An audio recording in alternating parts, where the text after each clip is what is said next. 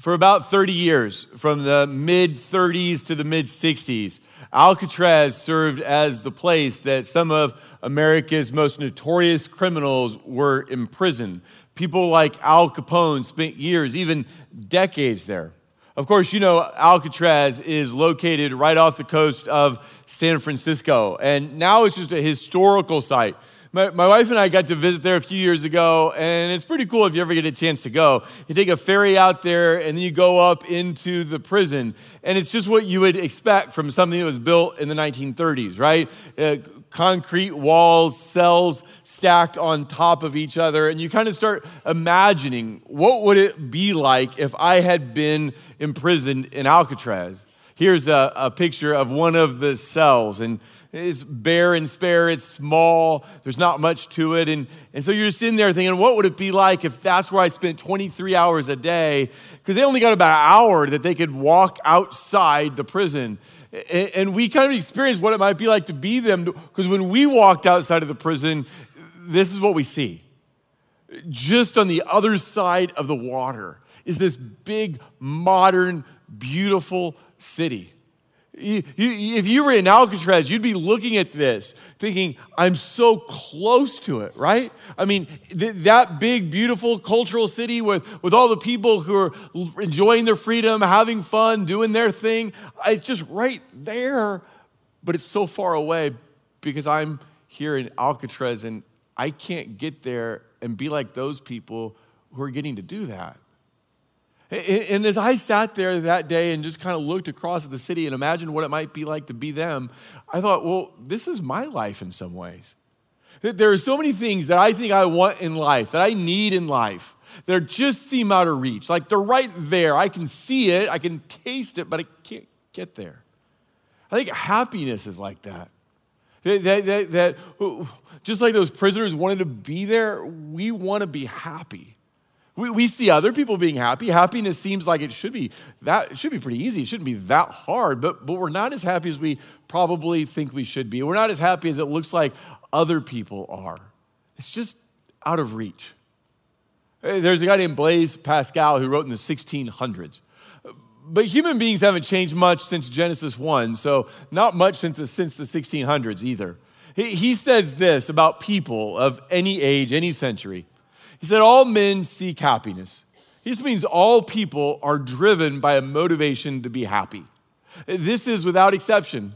Whatever different means they employ, they all tend to this end. In other words, people make all kinds of decisions. Your decisions are different than hers or different than his, but what drives them all is the pursuit of happiness. He says, the will never takes the least step but to this object, to be happy. This is the motive of every action of every man, even of those who hang themselves.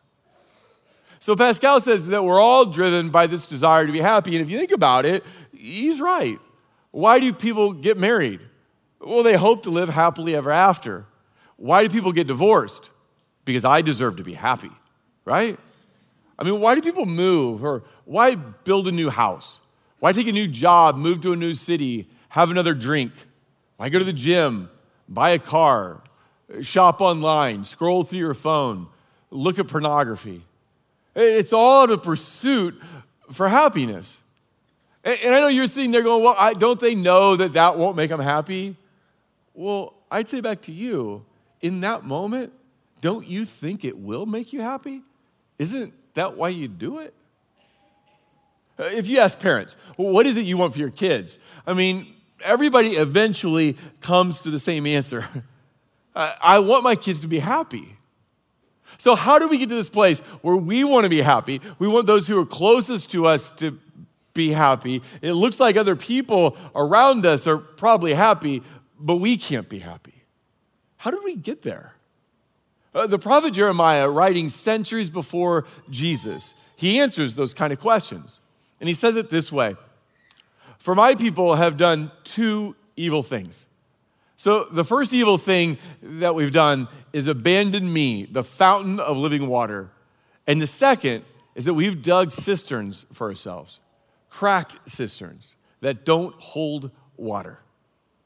In the Middle East and in a lot of developing countries today, water is absolutely precious. And so they do everything they can to contain it, to hold on to it, because you got to have water to live, right? So they collect water in ingenious ways and then hold on to it. So you can see in this picture that people capture rainwater off of roofs and then hold it in a tank. Now, these tanks are called cisterns, and a lot of cisterns, which is what Jeremiah called them, they're underground, right? So here are people who are standing around collecting water in the ground. Now, for these people who are standing here, the worst thing that you could tell them is that their cistern had a crack in it. Because if their cistern has a crack in it, that out leaks water, but more than that, out leaks their life. So Jeremiah tells us that we have a cracked cistern. The thing that we've been hoping will hold our happiness has a crack in it. And it's leaking out life. It's leaking out our happiness. Jeremiah says, we have left God who has promised to make us happy. We've left the living water and instead tried to find happiness apart from God. Jeremiah says, somehow you have convinced yourself. He says, somehow you have convinced yourself that you know better than God what makes you happy. And I think if Jeremiah were sitting here, he just asked, so how's that working out for you? How's that working out? I mean, think of all the progress we've made as human beings, whether it's travel or communication or science or medicine or technology. There's been all kinds of improvements to our life. We've been able to lift millions, maybe billions of people over the years out of poverty. We have more educational opportunities for people. More people today than ever have basic civil rights. Compared to our ancestors, we are wealthier and more comfortable. They couldn't even imagine the wealth and comfort we live in. But no one today, no one that I am aware of today is making the argument that we are happier than those who came before us. In fact, if you were to look around at the rise of depression or anxiety or addiction or violence, if you were to look at the people you know, the community you live in, the world you live in, if you were to look at it, you might say there's an argument to be made that we are less happy, more unhappy than people who came before us. So, are you sure you know what makes you happy? Are you sure? Jesus knows what makes us happy. Now, that might surprise you because you think about where would I go to find happiness? You might go to a book. Lots of people go to Amazon or go to a bookstore. Lots of people go online. They search out a mentor. They want somebody to tell them how to be happy. But very few people will read what Jesus has to say because we don't think of Jesus as the happiest person who ever lived. We don't naturally think of Jesus as the happiness expert. But he is. I mean, if you're looking for a guru to lead you to the happy life that you so desperately desire, that guru is Jesus. And he wants you to be happy. So in other words, some people aren't sure that Jesus knows that much about our happiness, but others think that Jesus doesn't really want happiness. He'd rather you be holy, but not happy. Remember that song, If You're Happy and You Know It? If Jesus were writing that song, it'd be like, if you're happy and you know it, then repent, right? Because you really shouldn't be that happy. You can't be that happy and be a Christian, can you? John chapter 10, this is what Jesus says. Jesus says the thief's purpose is to steal and kill and destroy. My purpose is to give you a rich and satisfying life. So the thief can sometimes be Satan, right? He comes in and always wants to steal our happiness. But sometimes that thief is ourselves because oftentimes I am my biggest obstacle to my happiness, right? I am my worst problem. Sometimes that thief is the lies that the world tells about what will make us happy. But understand this, Jesus is never the thief. Jesus always wants you to be happy. And yet, I'm wondering if we really listen to him on that. See, I think somehow we've got ourselves in this situation where we say to Jesus, Jesus, I trust you with my eternal life. Absolutely. When I die, I trust you with my eternal life. But I don't think I trust you with my everyday life. I think I know best there. Jesus, I trust you to pay for my sin and to take care of that problem. but I don't think I really want to trust you when it comes to my happiness. You know, like somehow there are certain things we're willing to trust Jesus for, but a lot of things in our everyday life, not so much. But according to the happiest person who's ever lived, that's Jesus. According to the happiness expert, that's Jesus. What kind of person is happy? Well, Matthew 5, let's just kind of set the stage first. When Jesus saw the crowds, he went on a mountain and sat down. His disciples came to him and he began to teach them. So you always see in the gospel kind of three crowds. There's the inner core of his disciples. You might think of those as the 12 disciples.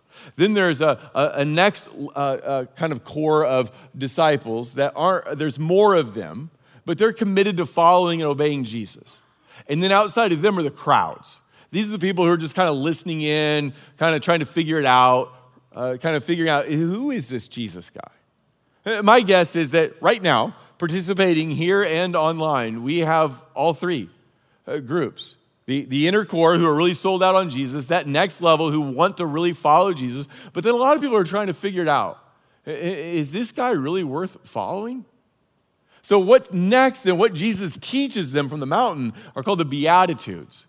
And this is stuff that Jesus repeats over and over in his ministry. It's the core part of Jesus' teaching, and it has to do with happiness. So let's go in, verse 3. Blessed are the poor in spirit.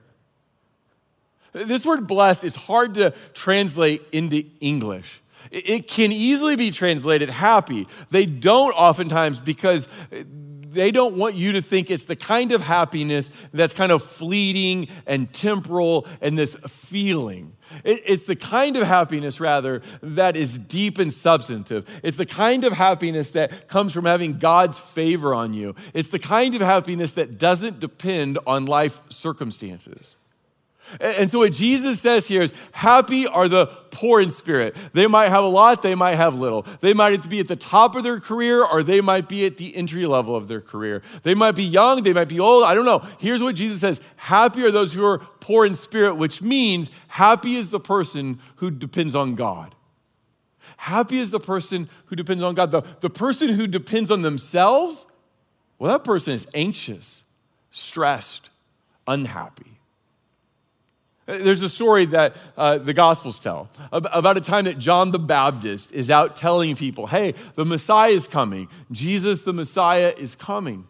And people they're confused, and so they send out some religious leaders to ask John, are you the Messiah? So here, we read about in John chapter 1. Now this was John's testimony when the Jewish leaders in Jerusalem sent priests and Levites to ask him who he was. He did not fail to confess, but confessed freely, hey, I am not the Messiah. Now imagine you're John, and you're telling people the Messiah is coming. He's the one who's going to fix everything. He's the one that's going to heal the world. He's the one you've been waiting for. And then they come out and say, is that you? Wouldn't there be part of you that wants to go, yeah, it's me?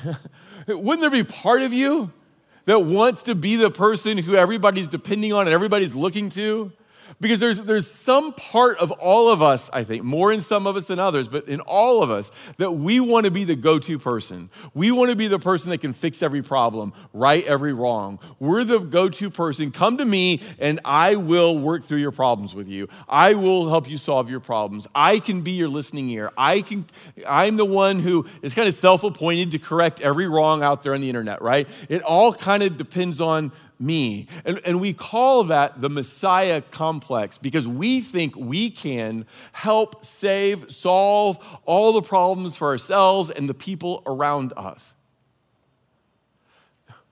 There's something that scratches an itch on us to be the person that everybody depends on.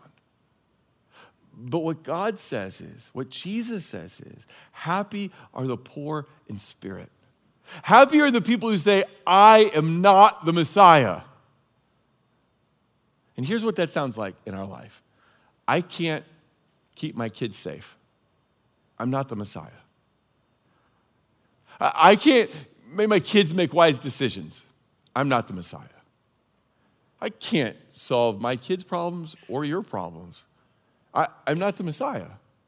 I can't be everywhere and do everything. I can't solve your financial problems or your health problems. I can't solve your anxiety problems or your loneliness problems. I can be a good friend. I can come alongside you and listen and pray with you, but I can't be everything for you. I can't be the Messiah for you.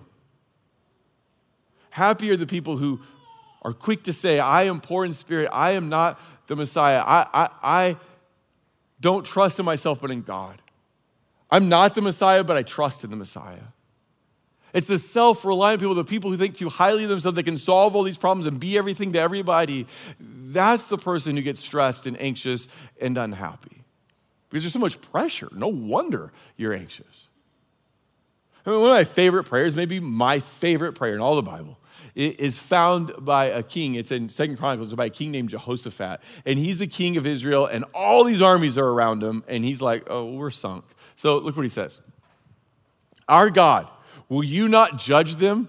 For we have no power to face this vast army that is attacking us. We do not know what to do, but our eyes are on you. Do you hear that? I'm not the Messiah. Do you hear that? I can't depend on me. I can't do this, but my eyes are on you. And I just want to know, what part of your life do you need to pray that?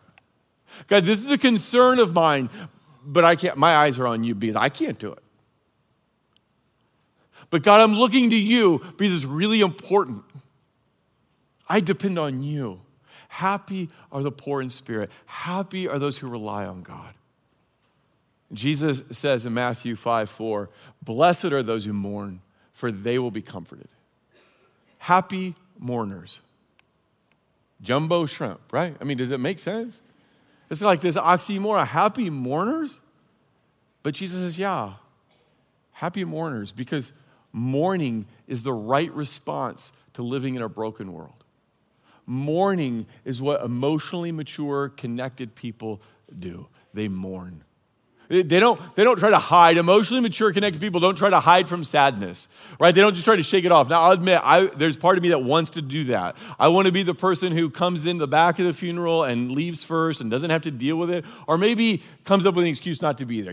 Work got too busy, or I just didn't feel that well, didn't think I should be there, because I want to push that away and keep that distant from me, because it all gets so overwhelming. But what Jesus says is that happy mourners are those who look at death, who look at the sadness, who feel it, who mourn it, and who see God at work in it.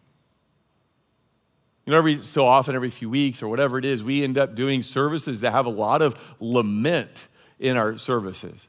First of all, there's a lot of lament in the Bible, so that's one reason, right? But also because it is acknowledging that the world we live in is broken and we're trying to figure it out. Imagine living in our world with the sadness and the grief, the things that are far away from us and the things that are really close to home for us. And then coming into a church that every Sunday, always, it's happy, clappy, cheer up, way to go, we're victors. You just walk out like, do these people not live in the same world I live in? Does God not know what my life is like? Because the right response to a broken world is to lament. So back to the Beatitudes. Blessed are the meek, for they will inherit the earth. If I came up and said to you, man, your kids are so meek, would you think that's a compliment? You probably wouldn't, right? Because we think of meekness as weakness, but meekness is gentleness. And Jesus, he only described himself one time. In Matthew 11, he says, I am meek, I am gentle and humble and lowly in heart. To be meek is to be like Jesus. It's to be gentle. It's to be kind and encouraging. Because nobody says, happy are the wrathful. Happy are the harsh. Happy are the angry. The next beatitude, verse 6 says, blessed are those who hunger and thirst for righteousness, for they will be filled. Happy are those who hunger for God's will for their life. Unhappy are the people who have their plan for their life. They know how it should go and when it should happen. They shouldn't get cancer, or if they do, they should be one of those miracle stories, or they should be married at this time, or have this kind of job, or live in this kind of city. And they're committed to their life and their plan in their life, and they think God should be committed to their plan for their life.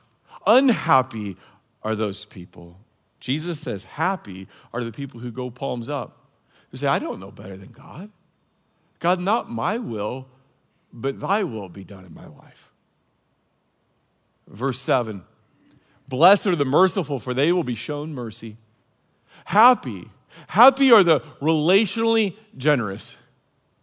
Happy are the people who don't hold grudges, but who forgive, who don't seek revenge or hold on to bitterness. Happy are those who assume the best about other people's motives, who give other people the benefit of the doubt.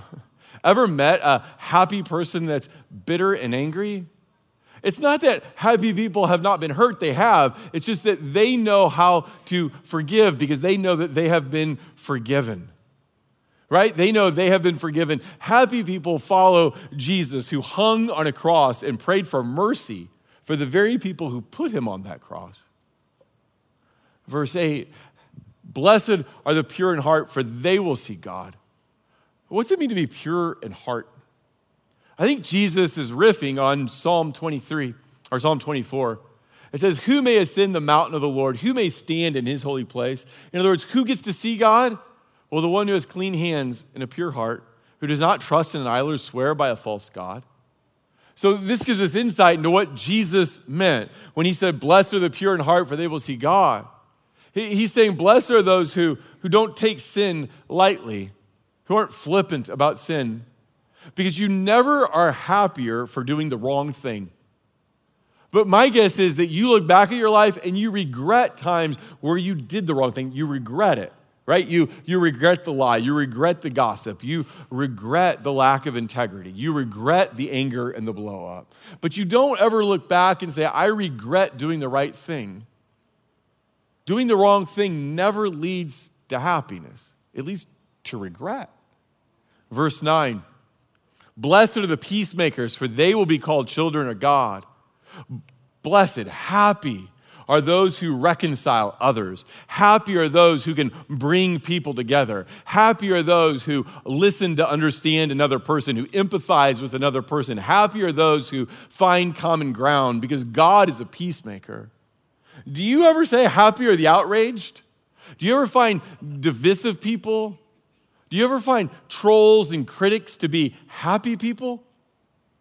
Yeah, no, not so much. Verse 10, blessed are those who are persecuted because of righteousness. Blessed, happy are the persecuted, because this is a happiness that does not depend on our circumstances. And so if you're being persecuted, if you get flack for doing the right thing, for following Jesus, then you can possess your happiness in the middle of that. Now, if you're getting flack just because you're a jerk, well, that's on you. But there's a way to follow Jesus that maintains your happiness even in the midst of real difficulties.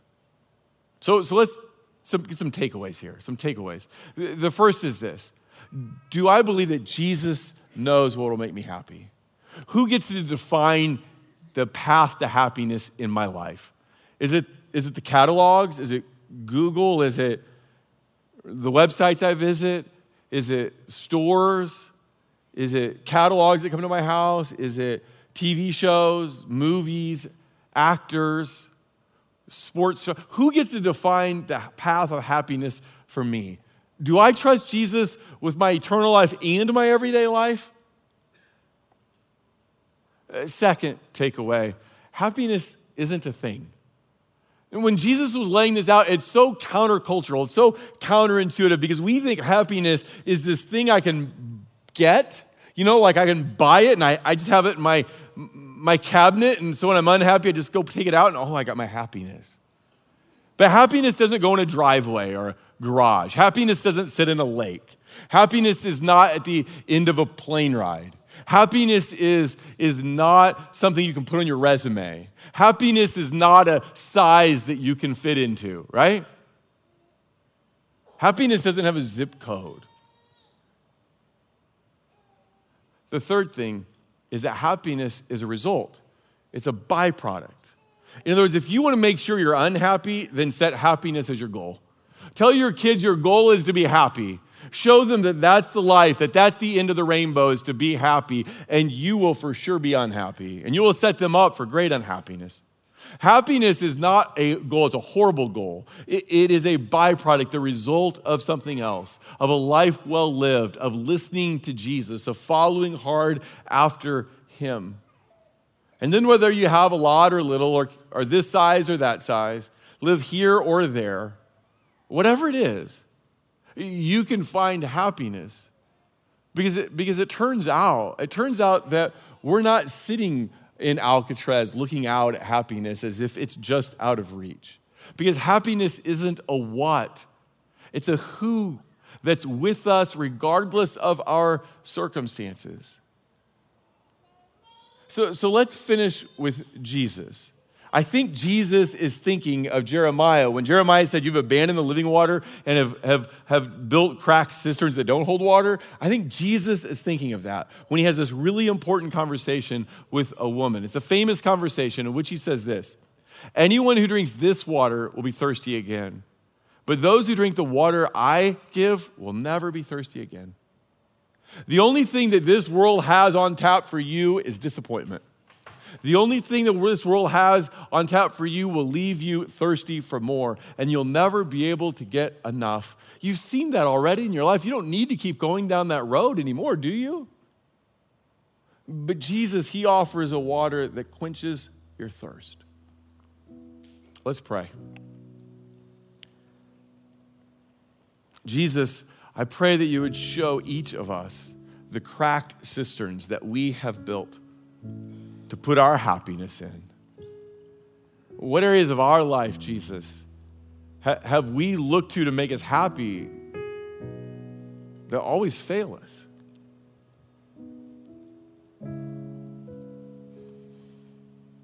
Jesus, I pray that you would give us the grace that we need to trust you, not just with our eternal life, but our everyday life. Not just with our sin, but with our happiness. And I pray that we would believe you when you say, happy are the poor in spirit, happy are the mourners, happy are the meek, happy are the merciful, happy are the peacemakers, happy are those who hunger and thirst for the righteousness, happy are the persecuted. That we would find our happiness in the living water, the only one who satisfies. Have mercy on us, Jesus. It's in your name we pray. Amen. Please stand to receive God's blessing. May the God of hope fill you with all joy and peace as you believe the gospel of his Son, Jesus Christ. Amen. Thanks for worshiping with us this morning. Have a great Sunday.